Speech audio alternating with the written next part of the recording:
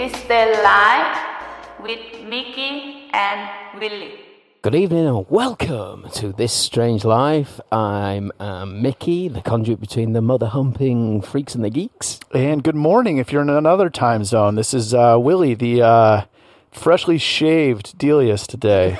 You are looking pretty sexy, that man. Smooth, man. Yeah. We haven't got a new razor sponsor that I don't know about. I went to the Thai barbershop and the guy took about 40 minutes to shave me down to this level. Like he used like 4 different tools and Bless him. Bless him. It was a lot of work to look this good. But you still got some designer stubble there, so how? Yeah, I asked for a number 1. Right. And this is what I you came didn't up get with. the old cutthroat out on you? Yeah. You did? Or Yeah, he did. Down here. That's why I got like a bunch of burns. Oh, nice. Yeah. Okay. And I'm Jimmy, a.k.a. Ryan Breadbin. Thanks, Jimmy. And our guest today is, it's another big one for me, guys, to be honest. It's William Ramsey, author, super cool dude, investigator, many more. William, tell us a little bit about yourself. Who's William Ramsey? Yeah, thanks, guys. Thanks for having me on your show. I was a licensed attorney in California. I still am inactive. I'm still a member of the state bar, but I was always reading. I was like one of those people who went to college but would read more outside of the curriculum than in. And so I just was always reading, and there were times when I kind of dispensed any credibility or legitimacy for the American media long time ago, 20 years ago. So I was always angry and irritated over the fact that certain stories were not covered. Could I stop you real quick? Yeah. What was the moment, like, kind of that when did that really kind of kernelize for you? When did that come to be? I don't think it was something that happened immediately, but, in my 20s, I talked to people who were probably the old school conspiracy theorists, people who, questioned the John F. Kennedy assassination and things like that. And, it was a slow progress, but at a certain point, probably when I was in law school, I was like, this is a joke. When I was in law school, I interned for a guy who worked for on the Vince Foster murder. And the cover story, or the story that's been going on for years, is that he left the White House and committed suicide in Fort Marcy Park. And I was in D.C. at the time. I was actually in Northern Virginia, where I lived for 3 years. And that whole story is just a preposterous fraud. And that was another thing. Like, the media is not doing its job. It's not actually. Right. A lot of those people are really stenographers for the people in political power, and they're all getting paid. I think that, and you can see from the Podesta emails that were leaked by WikiLeaks that Hillary Clinton was paid. Literally had a bunch of these people on the payroll, so they're dishonest. Yep. And so, I think that was in the mid '90s, and that was really it. And so that I watch TV to see what lies they're promoting. I don't trust anything on those spectrum. That kind of reality window for me is just it's really a very narrow tube, and I pity people who are stuck in that. I don't even know how these guys get ratings. I don't know how CNN gets money or advertisers to pay for it. I don't know anybody who's stupid enough to listen to that. Anyway, that's a long story. Anyway, so that it was. I was listening to all that stuff, and then the 9/11 happened, and there was a whole nother. I did a lot of research into the events that happened in Oklahoma City bombing. There's a lot more to that story. Ooh. So I was always kind of researching. I was never a public figure, but 9/11, and during the research of 9/11, there was people who were talking, there's some kind of deeper thing here. There was one guy who's passed away. His name was Colonel May. So I listened to him, and he noticed all this numerology, really just 11s. And so I said, well, does this numerology have meaning? Why is September 11th important? Why are the Twin Towers symbolic? What's going on? Why is this date? It's an important date. And that was really sent me down the rabbit hole, leading me back to Crowley. 93, 77, 11, 175 are all cult numbers. 93 is really a Crowley's number, which represents in the Kabbalah Thelema and Agape, 2 central themes. Crowley followers are known as Thelemites among themselves. Thelemites, yeah. Do what thou will. So that was really what was the seeds of my first book, Prophet of Evil, Aleister Crowley, 9/11, and New World Order. The reason I had that title is because I think most people would not put those things together. Crowley, 9/11, New World Order. But Crowley really was kind of a New Ager, New World Order occultist. People don't think he was a Satanist. They don't know anything about Crowley if they state that. He said he wanted to be Satan's chief of staff. So that was really, that was really a biography of Crowley that I think was contradictory to the popular analysis of Crowley, and I tied Crowley to the events of 9/11, this kind of aristocratic revolution, which was represented by those events, magical numbers, this kind of black magic type stuff. So that was my first book.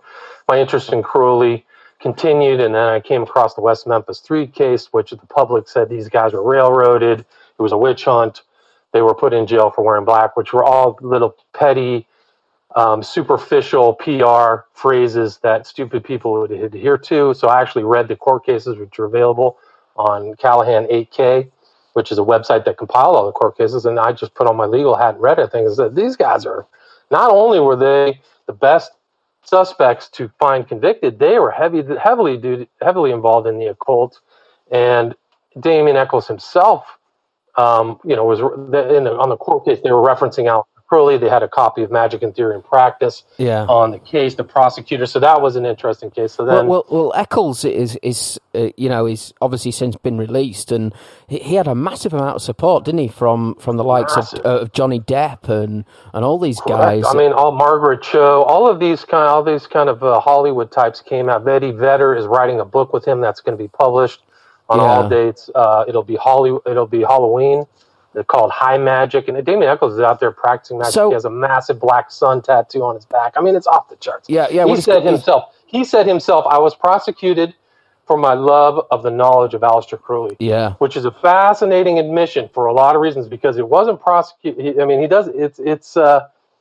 he ties himself. He's a known member of the OTO, which nobody really figured out. And I've done a show on the Ed Opperman about that, where the OTO references him as a member in Arkansas. So there's all kinds of research that they haven't done. Just for our listeners, William, what's the OTO? The Ordo Templi Orientis is actually a German secret society that was founded in the late 19th century. And Crowley became its head in 1925. What's their mission? After some of the founding members died, there were two guys, Kellner and Royce. What are they trying to accomplish? Well, that's a good question. I think the reason it has its title, the OTO, which is also an ideogram for male phallus, but they tried to go back and claim to reference themselves back to the Order of Templars, this kind of group that was disbanded or destroyed in France, and they considered themselves. There's really no personal connections. They just claimed an ideological connection, and they did a lot of stuff that was kind of coming to the front of European occult societies like the Golden Dawn, which Crowley was a member. They were doing magical practices. It was a secret society.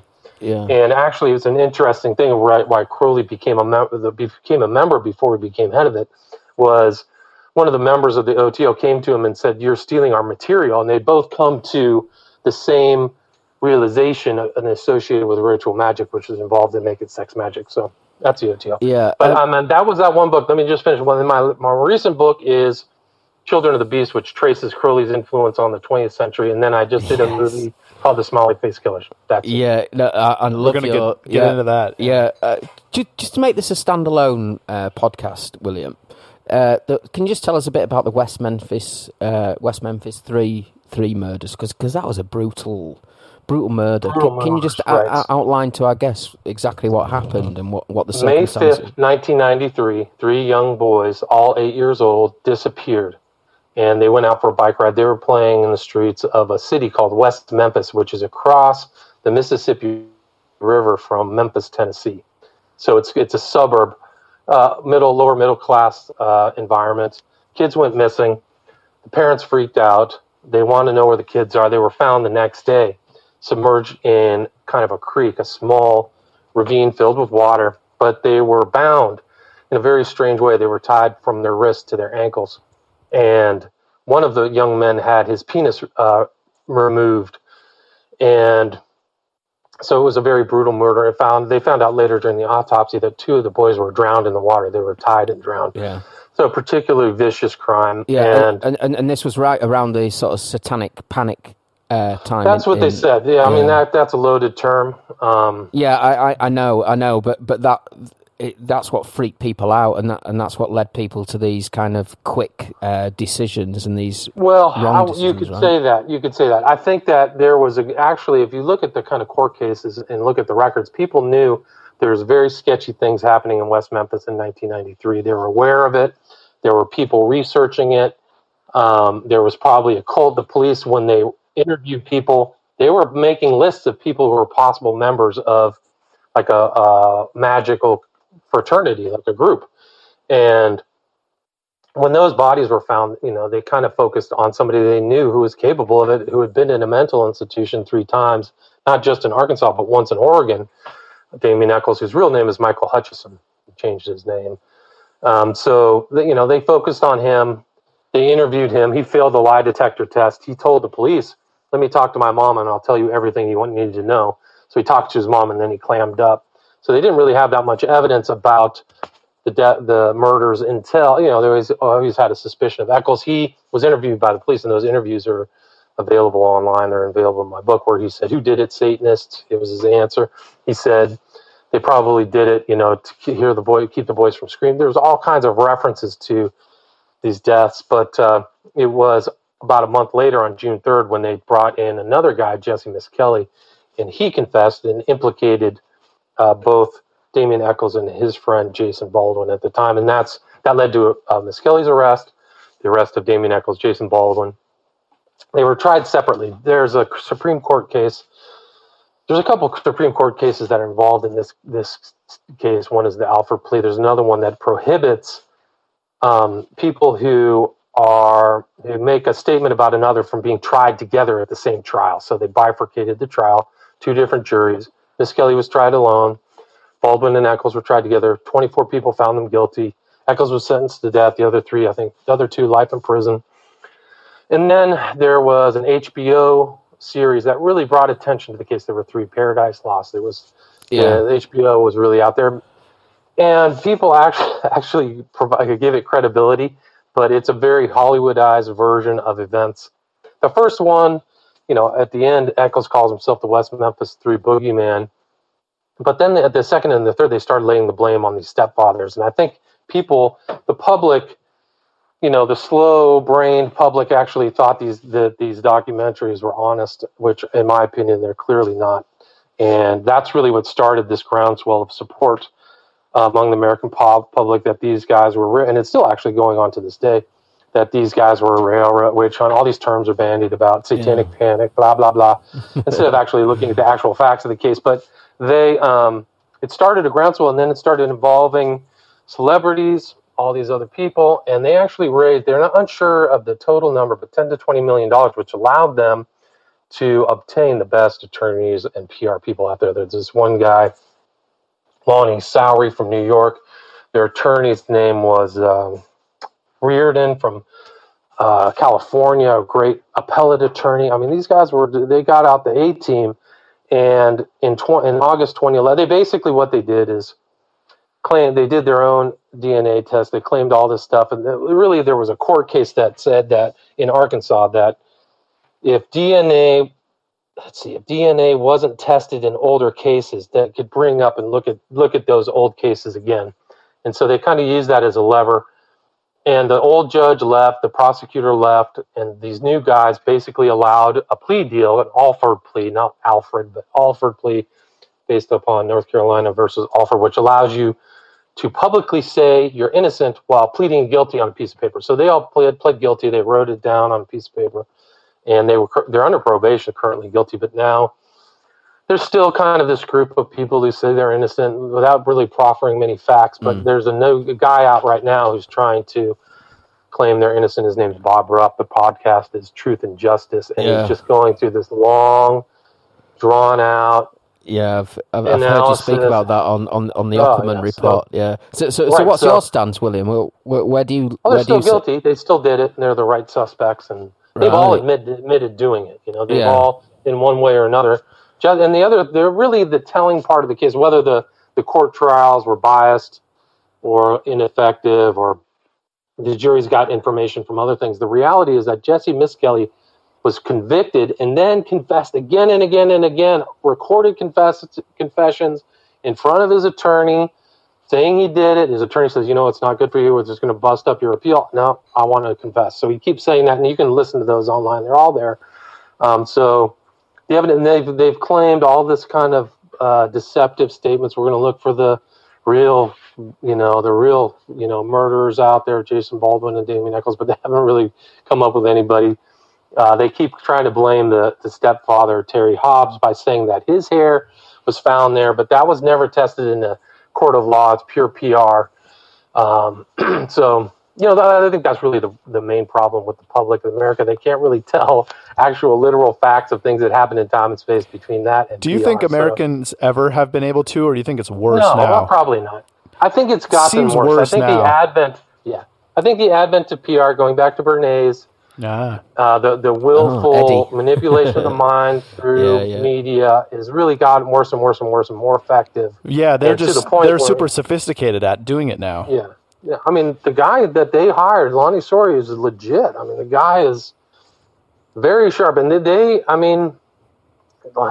it's very brazen because I think through their PR people, and I don't have evidence, I've never talked to the PR people, but I think that they really are encouraging people, even if they've been found guilty, to actually go out on PR tours and go out in the public to make them look like they'd be innocent, And it's a very similar to, what was that Italian case of that girl? The same thing that she was implicated. Oh, Amanda Knox. Amanda Knox, right? Yeah. So she's going on PR, she's going on these TV shows. She's got a Netflix documentary. Yeah, Netflix, and she at the very beginning, if you look at the court case, she was involved in deception. She actually blamed the black guy, this Lumumba character, her boss at a bar, and he actually went to jail for a week based upon her implication of him. So, there's definitely at the beginning of that case too, there's a real problem. So I think that this PR thing is really, and I wrote a section in my book, Abomination, titled "The Court of Public Opinion," because it's really important that people realize they're being PR'd, because I don't think they realize that in this case at all, in the West Memphis 3 case. Yeah. It's interesting. The court of a public opinion, like, if that weighs in first, how do you come back from that? But the jury aren't supposed to be allowed to hear any of that stuff, though, are they? Those are excellent points. There's, I think, a real problem, too, in these cases. And you see this kind of environment, this kind of this new, really a business that goes back to the Adnan Syed case where these public people can go back and Serial, right? Great stuff, yeah. Well, that dude is another guy that they got the right suspect, right? Yeah. I don't think that they're like, they parsed through it, but this was a distortion of, and there was another one, Making of a Murder. Yeah. That's another distortion. Did you watch the recent Netflix one, Evil Genius? Have you heard of that yet? Yes, I've heard of it, but I haven't watched it. The story with a collar bomb in 2003 in Erie, Pennsylvania. Yeah, but here's the thing. Here's the thing about Making a Murder, Adnan Syed, Serial, this whole thing of Truth and Justice is that they are glossing over all of the things a court of law uses to ascertain the truth. These kind of evidentiary hearings, these evidentiary rules, what's going to go in, how's the jury going to see this. These are steps that have built up in the common law for hundreds of years. Right. But if you're not a lawyer, it's hard to appreciate the value that has. I would agree with that, 100%. But they should. I mean, it's kind of like some of these people think that you can ascertain the truth of a case by going to McDonald's, sitting down on a piece of, a chair and getting a Big Mac and just figuring out we got it right. Yeah. Like we beat the jury. The jury didn't. What do you think about like journalism that has like they've reached a conclusion and they work backwards with evidence to try to prove that conclusion? Well, that's cognitive bias, right? I mean, the Bob Ruff has been caught. Yeah. With this, stating that he wanted exoneration. He's written that out a long time ago, and he's put forward all these PR narratives that are conflated with the actual facts of the case. And he publicly states, well, we haven't come to a conclusion yet. So, and all of his earlier cases are moving towards exoneration. So I think that he's actually going to try to get these guys who are duly convicted and who actually signed. They signed in 2011, August 2011, with the best attorneys, still said they were guilty. So that's almost going to be impossible to overcome in any other court of law. So let's bring this right back up to date then. back to 2018, and your documentary, William, on the Smiley Face Killers, and there's still a little bit of this going on, isn't there? This little bit of absolutely. People don't want to accept the facts, do they? Before we go too deep in that, can we get like a 1 minute catch up on exactly what the Smiley Face Killers are? Yeah, William, can you do that for us? Absolutely. So what the Smiley Face Killers references are a series of cases involving young men who disappear and are found in water, and it goes back probably 20, 25 years. Actually 20 years, to cases that were discovered by two policemen in New York, two guys, Jeff Gannon and Duarte, I can't remember his first name, and they started working with another professor by the name of Gilbertson, who was from Minnesota, and who noticed these cases. They were centered around big cities or college towns, that these cases were happening where young men would disappear. And the book they wrote, which is really the seminal book on the cases, is called Case Studies in Forensic Drowning. So they took a very scientific approach. They noticed that some of these men, the times when their body was found means that they were still alive when they were before their bodies were found. Like there was a time that they had to be alive and were kept somewhere. They also noticed a lot of them had GHB in their bodies, which is a substance that's endogenous. Yeah, exactly, Rufy. It's endogenous to the human body, but at high doses, can incapacitate you, and you forget everything. So some of these people have that. So that's really the part. They have 14 cases in that book, and then people have kind of still studied it. And I got interested in the case because of when I was researching Children of the Beast about Aleister Crowley. A lot of these people had the smiley face. You see, Alan Moore uses the smiley face in his book, The Watchmen. Well, me and my brother here, Jimmy, we're old acid house kids, rave kids from the UK. Right. We love dance music, and so I used to wear the old smiley face badge, and people used to put it up at the acid house concerts and stuff. So it was strange to me actually to see that this series of murders tagged onto that already kind of iconic symbol that we knew about. Jimmy, it's interesting because it was found in some of these cases. So it's really Gannon and Gilbertson and Duarte who noticed this correlation to the smiley face. There was one case, Guy out of Michigan, where there was a smiley face left at his gravestone 2 years after he died. So all kinds of really sketchy, suspicious, usually made in a spray paint. But that was really how I got interested. And probably the first case that I really tracked was a guy by the name of Joey LaBute. That was early 2016 in Columbus, Ohio. And when he disappeared, I was following that case. And I said, if that guy shows up in water, I'm going to fall out of my chair. And sure enough, about 18 days later, he showed up in the Scioto River. Oh, man. The police, so the police there have never said that he. It's interesting because it's one of the few cases where they don't come to a conclusion, right? They just openly stated, we don't know how he got in the water. And during the weekend he disappeared, there was the Arnold Schwarzenegger Classic, which is a bodylifting competition that happened there. So there GHB, were kind of sketchy, right? That's tied heavily to bodybuilders. LaBute was on. This is actually a common element to a lot of these cases. These guys are on their phones, and there was a weird text that he sent before he disappeared. His car was found where he left it. But that was really how I started researching the cases. And so there's a lot of cases. William, I'm sorry to interrupt, but for our listeners as well who might be from the UK or from Australia, it's not just the US, is it? We've got the Manchester canals, the Liverpool canals, we've got the Pusher, in inverted commas, we've got Australia in the harbour there. So this really does span across the globe, right? This could be an international ring of murderers. That's a great point. And there's some in Amsterdam. There was one in Poland recently. Yeah. There was one in Hamburg, a guy from the UK. I forgot what his name was. Any on the West Coast? Yeah, so there's a lot in Portland, believe it or not. Some in Seattle, Vancouver. I could not include all the cases in my documentary. My documentary is 3.5 hours. It's way too long, but I literally could have made another 3.5 hour documentary. But there's cases all over the place. There's a case here on the West Coast. They never found his body, but his name was Van Zandt, who disappeared. Younger guy disappeared out of the harbor area of Hermosa Beach, which is really a strange case. So there's a lot of cases that. So anyway, that's really the first case was Joey LaBute. But and then I'm watching these UK. There's a lot of cases in Bristol, the western side of the UK. Anywhere where there's water, right? Anywhere where there's a canal system, or could there be a lake? William, do you know of anything in Thailand, in Bangkok? Has there been anything here? Right, so there was one case that I covered from November of last year. His name was Andrew Apperley. He was actually from northern, like the Bristol area of the UK. Yeah. But he disappeared on Koh Phangan Island. Kopangan, yeah. So and it fit all the same aspects of these type of cases. The guy got drugged. He was sending strange texts to his friends.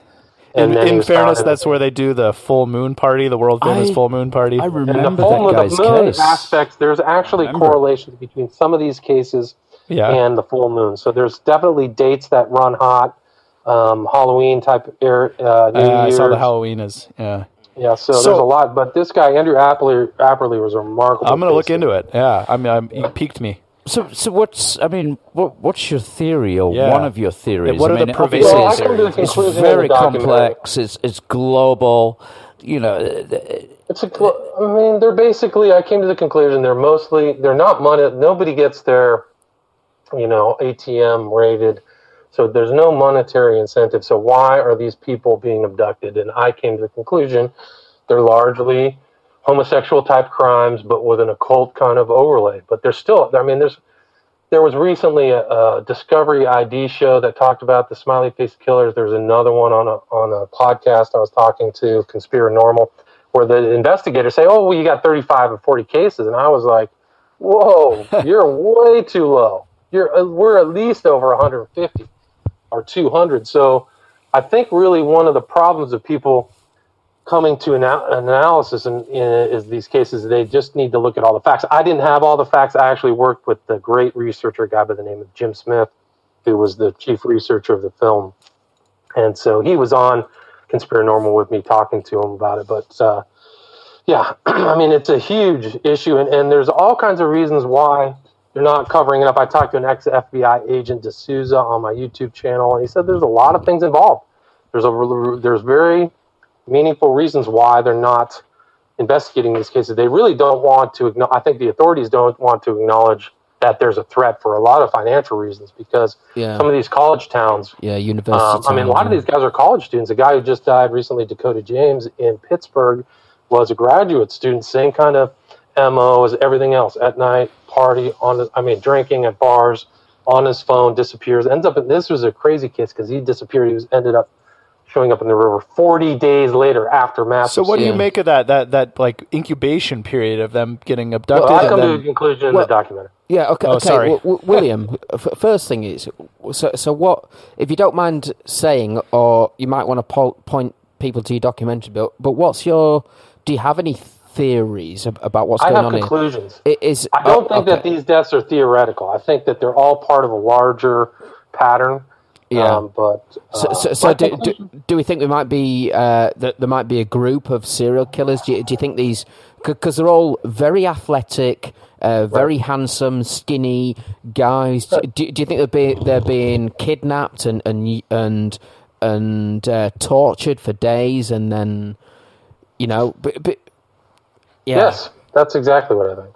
But because William as well, what can you just tell us? What are some of the crazier facts about these cases? Because the Chris Jenkins case in particular, where they searched the river, they searched it a few times, and then they go back, and then suddenly a few months later he's found in the water, and yet he's the autopsy says, well, he's only been in the water a few weeks, he's obviously been held somewhere before.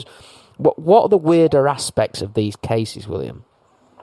I would say that's basically the same thing. I think that a lot of those cases, they're in places where they've already been searched. So many. Deacon Wilkins out of Bristol is an incredible case because they brought out the underwater team to look for the body, and I have a video of it in my documentary, and then his body shows up there later.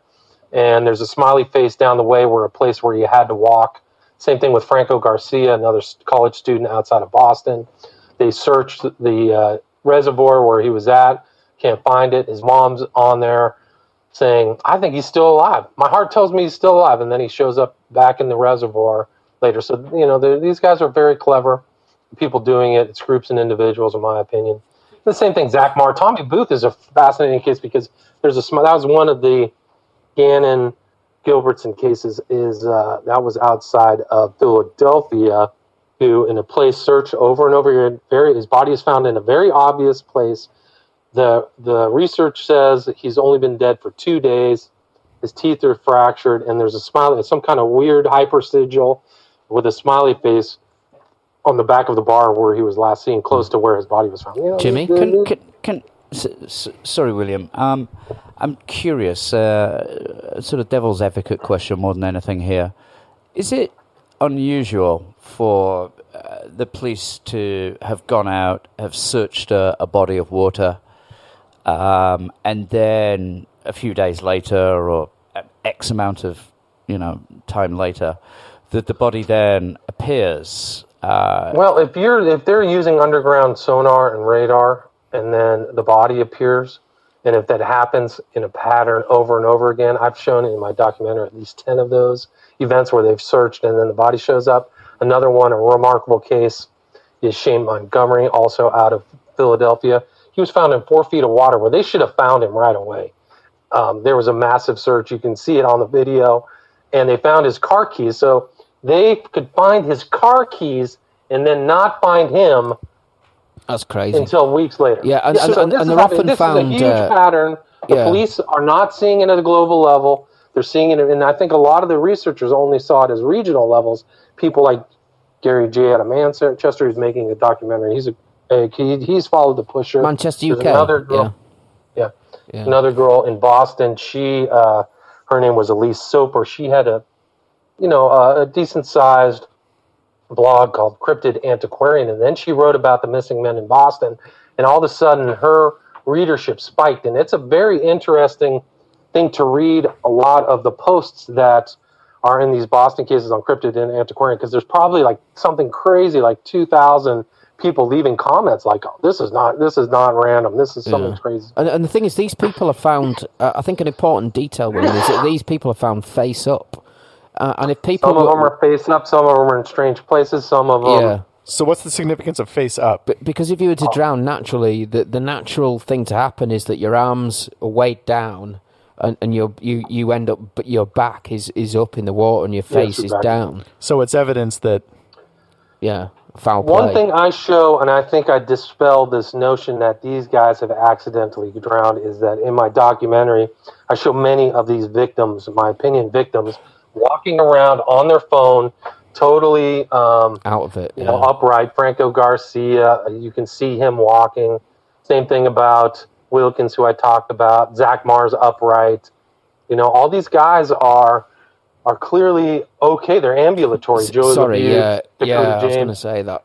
So then, this kind of some people have lumped these cases as drowning victims, and then there's actually an FBI, which is really shameful of them, but they lump these type of cases into general drowning cases that happen during vacations and stuff. These are unusual cases. A lot of these are all nighttime deaths. So, William, what do you think of the way that this is marginalized by, like, what I would call, like, mainstream press or mainstream intelligence? Like, they're very quick to poo-poo it, right?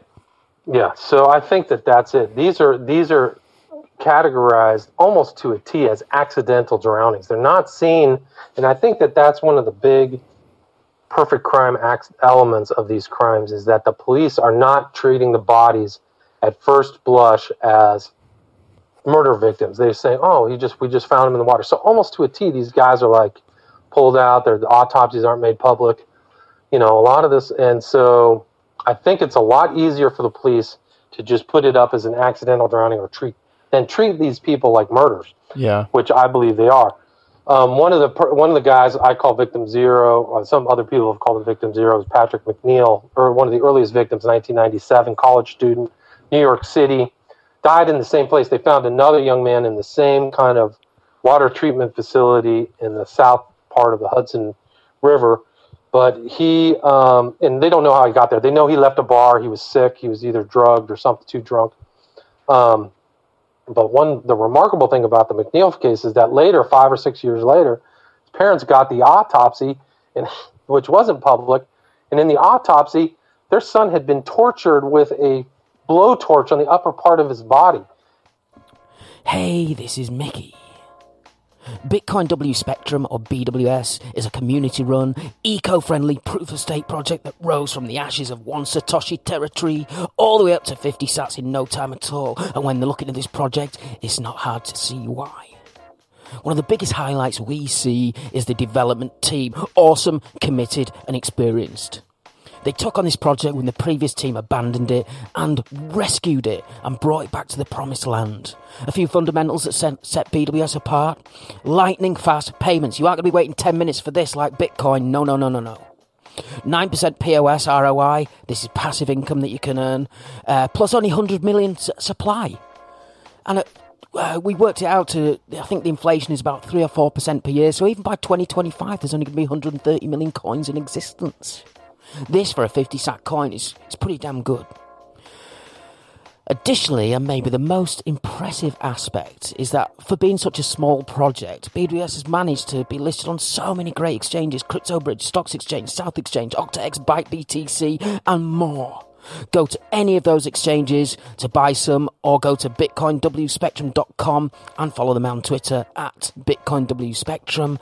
And CryptoFacto, my other channel, did a review of BWS, and it scored super high, 90%. Go check them out, guys. And he had burns all in the like he was sitting in a chair, and somebody. And they didn't know it until his parents didn't know it. No, there wasn't public knowledge. The police didn't tell him. So there's probably stuff in these autopsies that aren't public that are damning. I mean, so another example of Dakota James, who died 40 days. They've got the family hired Cyril Wecht to do an autopsy. Cyril Wecht, kind of a famous, very famous forensic pathologist. But he's going to do I've never seen the results of that, but yeah, there's something going on. It's not good. Yeah, so there's a lot of repeating sort of facts and situations here. Is that they are young men. They're not fat. That they're quite slim. They're almost all good looking, healthy. If that's your thing, they're desirable. That kind of points to the Alex homosexual Todd aspect. In the UK, there's a sexual aspect to these crimes. Alex Todd Weller, drunk, left a gay bar. Disappeared, found in water. Exactly. They're disappearing from bars at night time. That's a good suspect to catch, though, right? It kind of falls in line with what you're, their guard might be down, they might be, it's crazy. So they disappear from bars at night. They're often kicked out of the bars because they're drunk or something's happened to them. Dakota James was actually kicked out of a bar. Jenkins was kicked out of a bar. That's such a vulnerable. Zach Marr is very interesting. Zach Marr, the case in Boston, is interesting, which I don't know what the police are doing in some of these cases, but when you see two different stories, you should sit up in your chair. Zach Marr told his family and texted them inside this bar they were at, I got kicked out. They won't let me back in. And then the police interviewed the people and the bouncers of the bar, and they said, that's not true. We have proof that we let him back in. Well, why is there that distinction? Because the fact that he wasn't let back in led directly to his disappearance. Oh, yeah. And the Chris Jenkins case as well. Apparently he was kicked out. He had like a Native American costume on. It was Halloween. He got kicked out the bar. The dogs, they got some murder, some cadaver dogs in. Right, bloodhounds, Yeah, apparently there was some witnesses said there was a fight outside of this bar, and then they followed the cadaver hounds followed the scent to this car park, like as if he was bundled into the boot of a car, and then they followed it to. I mean, I think the bouncers. I'm glad you brought up that case. Because that was one of the cases this show Discovery ID covered, where the family who hired this. I can't believe I remember his last name. They hired an independent PR, Loesch, Loesch, who came to the conclusion he was murdered. He had hair in his hands, didn't he, William? He had a clump of blonde hair in his hands. This is another perfect example, just like the Patrick McNeil, where the family gets the autopsy and somebody goes, in this picture, why is there hair in his hands? The police had never disclosed that. So why? So these families all have to get these independent autopsies or autopsies. And he'd been missing for several months, and yet the autopsy said he'd only been in the water for a few weeks. So where was that few months? Where was he? I know exactly what it is, but you know that there's tons of deaths right around that downtown area of Minneapolis. There's tons of lost. A lot of water around there to drown them in too. Lakes everywhere, 10,000 of them. Yeah. I argue that all of these deaths are body dumps, that they're already dead before. Yeah, right. And that makes that's bone chilling for me to think that they're held somewhere for weeks and tortured or whatever, and they're alive for a long time before they're fucking dumped in the thing, man. It's chilling. And I'm sorry, I have not seen the documentary, but I'm super compelled to go do that. Maybe tonight. Who knows? Who knows how late I'll get home? But I can tell you this: you will find a completely different narrative with a bunch of different facts than anything else that people have put out on this subject. So if you were to theorize, like these are happening all over the world, they're happening in all over the states, at least as well. It's like westernized countries. Yeah, I mean, can you possibly foresee a way that these killers are communicating with each other? Yes. Okay. Yes. I would say it's pretty fascinating that these cases are happening with the advent of international travel and the internet itself. So it's like encrypted chat or something like that. Dark web, absolutely. Somebody's learning this technique. And they're all around religious holidays as well, like Easter and significant. Yeah, some people were dumped on Christmas. I can't remember who was dumped on. There was a couple dumped on Christmas. So a lot of them were dumped on Sunday nights. Probably, like why was Dakota James found on a Monday morning? Is there any compelling evidence at all that this is all just happenstance? Is there anything at all that tells you that this might not be one big ring? That it's one big what? Like I'm saying, like is is there any part of you that could devil's advocate your own belief on this? When you see there isn't, because, and this is the reason why. Some of these people are upright and walking around and fine. Kelleher, Marr. They're not stumbling drunk. Yeah, on the CCTV. Garcia. So, well, here's an interesting thing in my documentary. I'll give you some of the end stuff. Yeah. There was a serial killer outside of London. His name was Port, P-O-R-T. And he was drugging men. And having sex with them. I remember. He was having sex with them. And way to ruin the reveal, bro. What's up? Yeah, this is it. This is part of it. This is an important case, though. Yeah, he just got caught last year. For a variety of reasons. There was one body found outside of his place. He gave some story to the police. In a cemetery, right? Right, and so then he was taking the bodies to a church cemetery and propping them up and faking suicide notes. So you see this thinking, this intelligence behind trying to fool the police, and he did fool the police, into thinking something else was happening. So he faked one suicide note. But this one woman who was walking her dog found two of the bodies, and the police never keyed in to him as a suspect. He was living nearby, and one of the family. This is crucial to all of these cases. One of the families told the police, "I want to see the CCTV of my brother. I want to see where he walked." And the police I think they denied it, and I think they had to go to court or something to get the CCTV. Well, when the family sees the CCTV of their brother who died, they go, "Who is this guy walking with my brother?" And it was Stephen Port. It was the serial killer, and that's how he got caught. Oh my gosh! And it was because of the families involved. That's how he got caught. And then the police went through and did an inquest, an analysis of all. As I said, this guy, Stephen Port was drugging people for years. He was given massive amounts of GHB and literally raping those. How would he would just drop in the drink bodies. Or something, or and he was on a lot of these gay dating sites, which a lot of these young men were also. Joey LaBute, Dakota James were probably on these gay sites. So Stephen Port is a perfect, I think, exemplar of what I think this phenomenon is happening. It's just that somebody else out there is doing something different than Port. I don't want to give it away, but Port was remarkable. It's a remarkable case. Wow. And I think that the final inquest isn't out, or it's out within the next last month or 2 months from now, where they went back. I think that there were 17 cops who were censured over the Port case for bungling it, But because there's some homophobia here as well, isn't there, William?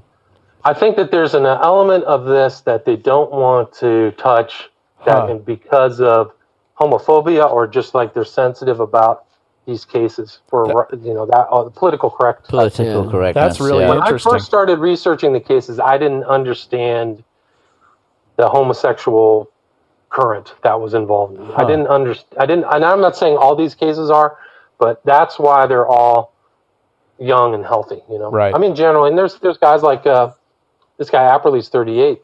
I mean, he's older, the guy in Thailand. So but they're generally the mean is 24, 23, college age.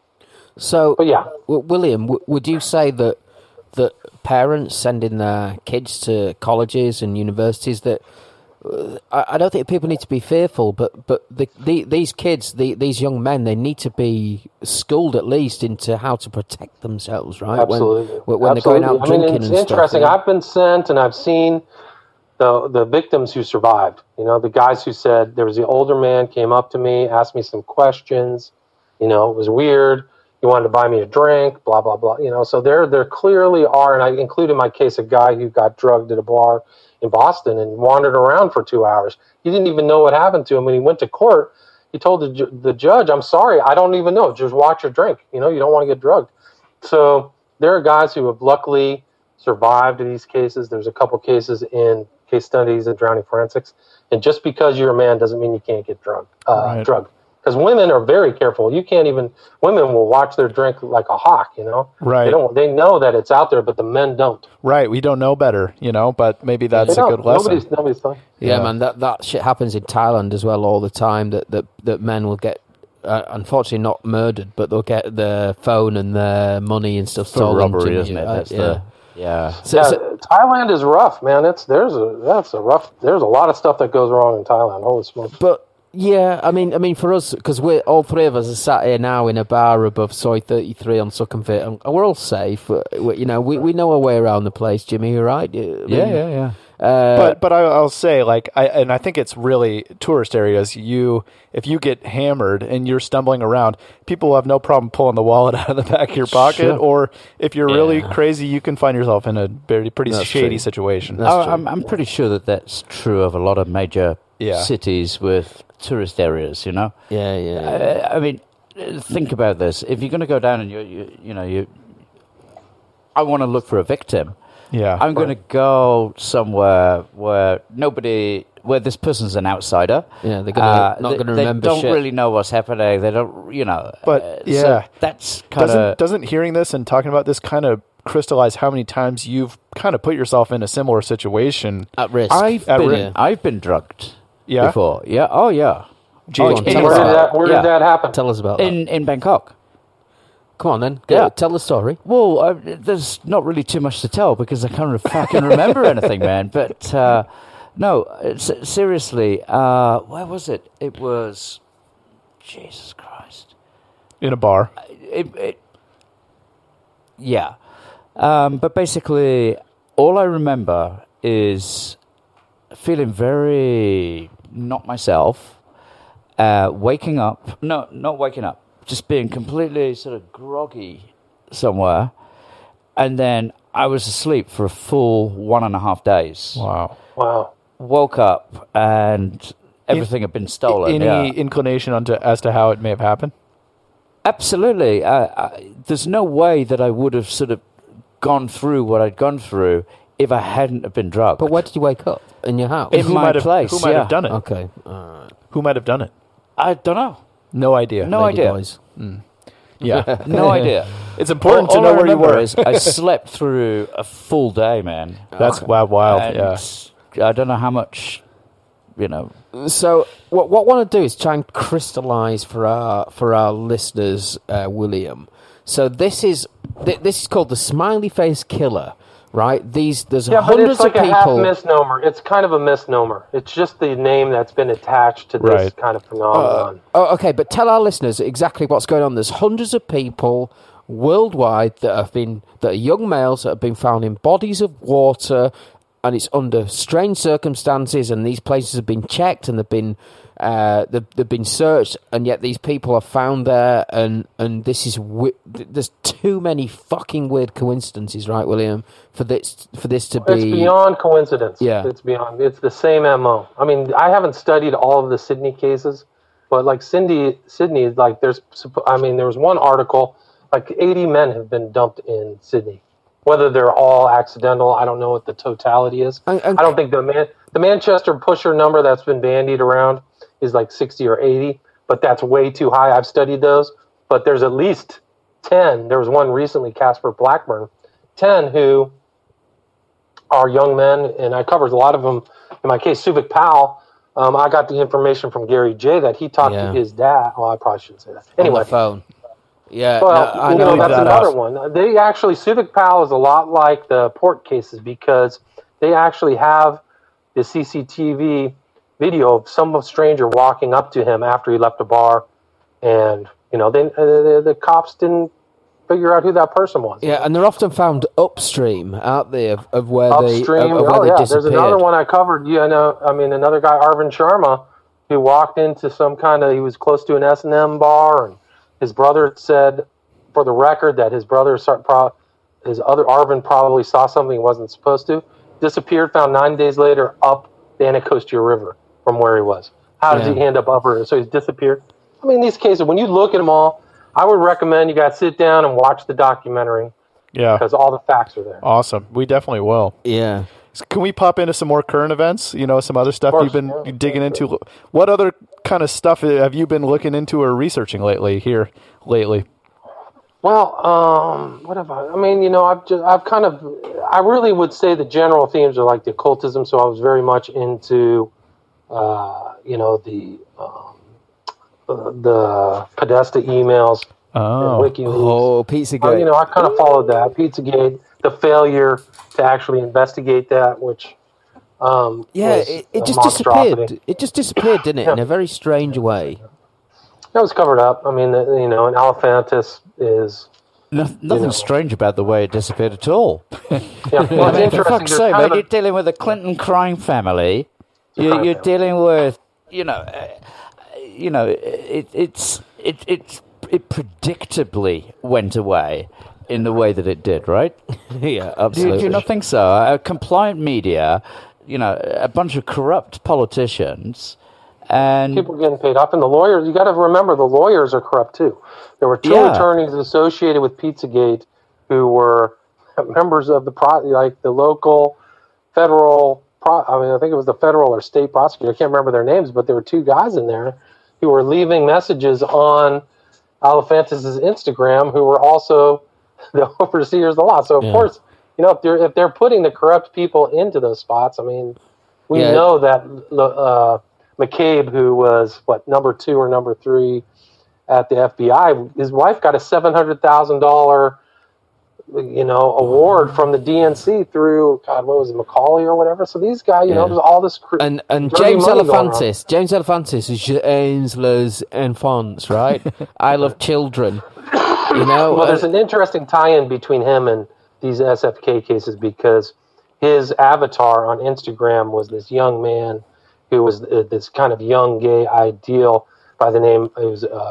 He was the lover of Emperor Hadrian. His name was Antinous. Yeah. And he was either murdered or accidentally drowned in the Nile River. Some people speculate he was ritually murdered when he was young, but drowned in the Nile. So this is symbolism, right? This is symbolism, yeah. Yeah, I mean, it's interesting. Yeah, I don't want to get it. There's occult stuff. There's some of these cases, if you watch the documentary. So what was James Elephantis' ex-boyfriend called? The grey-haired? Yeah, it was the guy from Media Matters. Yeah, who's now in jail. I can't remember. Is he in jail? I don't know. I heard that. I thought he got done for something. He's still posting creepy stuff on his Instagram, is my understanding. Oh man, what's he called? Wow. Jeez. To this day, yeah. What's he called? The grey-haired guy who's on the stairs in that photo. Yeah, no, I know. He's sitting, and then there's Lady Rothschild with her. Yeah. Fuck. His name is. Come on, William, you can do it. You can remember. You can do it. I went to school. I went to Berkeley with that guy. He was I probably walked by him when he was at Berkeley back in my day. George or something like that. Anyway, no, we're not going to remember. So you reckon it's not just the media and they're in the Clintons' pockets or whoever. It's the judges and everybody is in on this. David Brock is the name. I think that there's stuff that's super dirty. Well, the reality is that the people in power appoint. They have incredible appointments throughout the whole legal system of the United States. Right. They appoint federal judges, and they're politicized. So do you subscribe to this this sort of theme that people who are appointed are compromised before they're appointed? Absolutely. So something. Oh well, I don't know how the totality of the compromise. I mean, you can look at Pizzagate as a big blackmail scheme, as people being shipped around, human trafficking. Yeah. They just had a report today that 1,500 young kids who've come to the United States, they've lost their, lost space with them. Like, where are they? Where did they go? So you see all this disorganization, and then you've got Laura Silsby from Haiti. That's what dude. There's a tie-in that things go back to Haiti. That people died associated with those things. There was one, Monica Peterson, totally suspicious death in Haiti. They did not want that investigated at all, and they don't want anything associated with Epstein investigated either. Who was down in that neck of the woods? Where the tie-ins. Some of the reports. It's off the charts, dude. It's literally unchartable, and it's apparently Epstein is. I don't even want to get into it, but this stuff is still going on. I'll tell you something about Epstein. I think it's Mike Cernovich who's submitted some sort of a because the files, they could not be opened, right? It was by instruction of the court. And now it's Epstein, I think it's the Miami Herald and a few other newspapers that have submitted, I don't know what the legal term is for this, but for these documents to be made available. Have you heard anything about that? Be careful with that. Just be careful with that, because Cernovich is positioning himself as a white knight, but some of the stuff that would be released are the names of the accusers of Epstein, which were sealed. And that would so I would take a very serious look back at his intent and who he's on whose side he is on, because he is pals with Dershowitz. There's pictures of him with Alan Dershowitz, who is now, I believe, on the defense team. We're talking about Alan Dershowitz, the lawyer, right? Right. Yeah. That's correct. And Dershowitz was alleged to be involved. What's the girl's name? Giuffre accused him of, he had statutory sex with her, according to her. Not him, but according to her. And he was involved in the Epstein case. And is apparently, I think he's on the defense team of Weinstein now, or associated with it. Interesting. Wow. And, you can take him and go back and who did he, the defense of the guy who killed his wife, what was his name? Vaughn. I can't remember. O.J. What was the Simpson. name of? No, he was on Simpson too. He did O.J. Yeah. Was it Peterson? No, there was another one. There was another case. It wasn't Peterson, right? Peterson. What's that? Scott Peterson. There was another guy, and there was a movie made about it. And the guy poisoned his wife with a syringe. House von Bülow. But you're saying be careful about Cernovich's intentions, right? I got to go back and reach it. I'll send it to you. Yeah, no worries. He's a bit of a strange cat, isn't he, Cernovich? Yes. He's why? Well, I haven't been able to really sort of. He sort of morphs and moves, and you can't pin him down. Yeah, I mean, you can pin a lot of things down, but I agree. As soon as said, intentions. I'm like, yeah. I researched that last year, and I was like, oh, he's doing a favor for the public, but he's actually. I got to go back and reread that. There's a sketchy aspect to what he's up to with that writ. Yeah, and I've seen him in 2 or 3 interviews where just a couple of things, they're just sort of, they sat with me, they didn't make sense. There's things that he's definitely missing out, which is fair enough, but it's the intent that's behind that, intent is a very, very powerful thing, man, isn't it? Yeah. So can we finish, William, with Seth Rich? Ooh, good one, yeah. Can you tell us what you know about the Seth Rich case? Well, obviously murdered, not robbed. There's a lot of deception about the story of him. His family doesn't want to disclose something. There's never been an autopsy that's been made public. There's been statements from the hospital that he took shots to the torso, so the notion that he was shot in the back may be false, that the actual bullet where he was shot is different.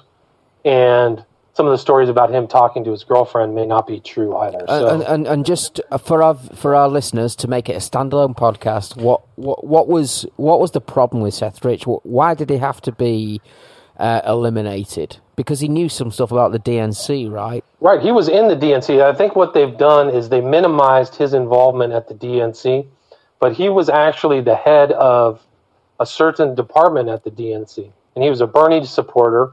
And I mean, basically, I don't think they came out and said, but Julian Assange pretty much insinuated that he was the main leaker. And Assange said something, didn't he? Really weird. Like, what did he say? There are certain consequences for certain giving consequences. Me information. We try to protect our sources in reference to Seth Rich. Like they're talking about Seth Rich. He just doesn't say Seth Rich. So it's very thinly veiled. But why would they kill him, William? Because what was he leaking? That basically the DNC railroaded Bernie out of the running. They railroaded all the Podesta stuff, the pedophilia. Yeah. I've got a map, a minor attracted person with a handkerchief, blah, blah. Yeah, I mean, the stuff there is super sketchy. Podesta says, I'm down in the dungeon, don't bother me. What dungeon? In the kill room. Yeah, kill room, all this kind of crazy stuff. I've got a map that's PC related. Right. All that stuff. And I mean, and it all ties in with Alephantis's Instagram. It just overlaps. And so, I mean, the corruption is off the charts. So anyway, the campaign to get Hillary into the presidency was just that, a military campaign. Yeah. It involved a whole bunch of different people, and anybody who said anything about her illness were intimidated. People were getting murdered. Seth Rich was one of many. There's a lot of dead bodies around on the drive to get her into power. Oh, man, it's dirty. Any others? Any other? Come on, spill the beans. Yeah. Any other what? Names, the body count. Yeah. Well, there was a guy who suspiciously died. His name was, I know his real name. What was his pen name? Was Victor Thorne, who had written books about them. He suspiciously died. Huh. There was a guy from the UN who supposedly dropped a barbell on his throat, and he died. He was an African-American guy who knew too much. Yeah, I mean, I got to go back and look at these lists, but yeah, there was a lot of suspicious stuff that happened on the way to her. I mean, and she flopped, and September 11th, 2016, she got taken off in that weird black granny / van. I mean, they literally picked her up like she still is sick. I mean, they took pictures of her yesterday in 80-degree weather, and she's wearing this big, thick jacket. And she may have a full body brace to keep her upright. I mean, they don't even know. I mean, if you they took that picture of something behind her back. She's got like a shelf coming out of her back. Is she wearing a body brace? What's going on? Yeah. Oh, they kept that all secret. So anyway. The guy's name. So what do you make of living in a world where all this is true in your mind, or likely, in general? What a freaking crazy world we're in. Crazy. It's devolving. It's really devolving. Devolving. Yeah. It's not evolving better. It's devolving. And, I mean, it's odd that the president is under investigation, but they're kind of on a fishing expedition without that much. And she's walking around free in a body with brace. Obvious criminal stuff. I mean, they've got so much information. She had special access information on her hardtop. You know how to get that? You have to go into like a secret room. How do you get that out? Like anybody else, you got this one guy taking pictures of a sub, accidentally goes to jail, and she's walking around free. Come on, you cannot call it equality under the law. Right. And also, the foundation's a massive fraud, dude. And also, you got the Russians, hacked our servers. Well, it's fake. Where's the forensic analysis of the server? You know what I mean? Right. Well, why didn't the DNC give that over? They're two-faced. It's obvious two-faced. Fucking bizarre. It's not bizarre. It's just super corruption. But it's predictable as well, isn't it? Poor managers. Yeah. Oh, yeah. I'm trying to find this thing for Cernovich. If I find it, I'll send it to you. But I actually did interview. I did investigate. So William, look, thank you so much. I mean, this has been a dream come true. To have you on tonight, you've literally spent hundreds of hours in my ears on the Opperman Report. Yeah, I'll say you're in the Mount Rushmore of guests. You know, we're only about 11 deep so far, but you're definitely on the Mount Rushmore. And that's a brilliant way of putting it. Yeah. So, firstly, what I want to tell people, William, is where they can find the Smiley Face Killer documentary. It's on Vimeo right now. It's a lot easier to watch it online. I can send you a disc if you're in the U.S., but it's at Vimeo. And you can type in my name, William Ramsey, or Smiley Face. So you can stream it. You have a choice for a week. It's $5. You can watch it for a week, or you can buy it for, I think, 12 or 10. So reasonable. I Googled you, and you're kind of one of a few famous William Ramseys. I think there was a theologian, right? Yeah, there's a few Wikipedia, you know, like when you go to Wikipedia and there's like a disambiguation, there was like several. I was like, whoa. So where can people get hold of you, William, if they want to contact you or they want to? Well, I have a YouTube channel. You can watch all my YouTube channel. William Ramsey Investigates. All my books are on Amazon. I'm on Twitter, Facebook. So I'm kind of around. What's your Twitter handle? Seem to be able to find me. Twitter is Occult911. All right. Oh, nice. That's super juicy. William, thank you so much. This has been This Strange Life. I'm what am I? At Crypto Mickey. Yeah, I'm at Crypto Mickey on Twitter. Come and follow me. Come and find me. Where are you, Willie? Where can people find you? At Willie Delius on Twitter, and kick it over to James. And I'm Jimmy, hiding behind a tree this week. And as always, guys, please rate, subscribe, and review us on iTunes because it means so much to Jimmy. Like he takes it very personally. I get up every morning, don't I? Yeah. What's the first thing you guys see? How many rates and reviews have you had? You ask us that question every morning without fail. Yeah, I know. But it does mean a lot, and it lifts us up in the positions in iTunes. The positions. And it makes us more visible. And I thought you were going to say it lifts us up, as human beings, mentally and physically, Yeah, it does that too. William, thank you so much, brother. Yep. Thank you. Cheers. Bye. Thank you, William. Cheers. See you guys. Hi, this is Mickey. Thanks for tuning in today. Great show as usual. I just wanted to give a round up of today's sponsors. Firstly, KKC Koala Cash Coin. New Masternode coin. It's fantastic and it's cheap. And the dev are super hard working, and they're specifically working on a market segment for mobile and cell phones to test on this platform. But it could be used for any commodity or service, and they hope to launch this platform in the next few months in the Asia Pacific region, as investors they are partnering with are in that area. We spent a lot of time looking at the development team. We really like them, and they've been previously involved in this community takeover, which they've handled really well. So KKC, you can buy a Masternode now for 0.08 BTC, about $700 in pre-sale. Go and find them at kkc.space. And there's also a Discord and Telegram and Bitcoin talk thread that you can go to. The second sponsor is BWS. Bitcoin W Spectrum, a community-run, eco-friendly proof-of-stake project that rose from the ashes. Again, it's another community takeover. And why do we love community takeovers? Because it's better to rescue an old crypto project than have a load of dead ones lying around. So, again, awesome and experienced development team. They've already, what they're going to do is they're going to have a gateway. They're going to have merchants basically on their platform, and they've already got a couple, and we've got masternodes coming, and they're already on loads of exchanges: CryptoBridge, Stocks Exchange, South Exchange, OctaX, Byte BTC, and more. Go to bitcoinwspectrum.com or follow them on Twitter at bitcoinwspectrum. Thanks, guys. Peace out. Go check them out. We really do vet all the projects that we sponsor, that we ask to sponsor us. We do vet them all, and they're all great projects. They've all been through my red flag, green flag, patented system of scoring, and it's great. So go and check them out. BWS, Bitcoin W Spectrum, and KKC Koala Cash Coin. Peace out. I'm Mickey.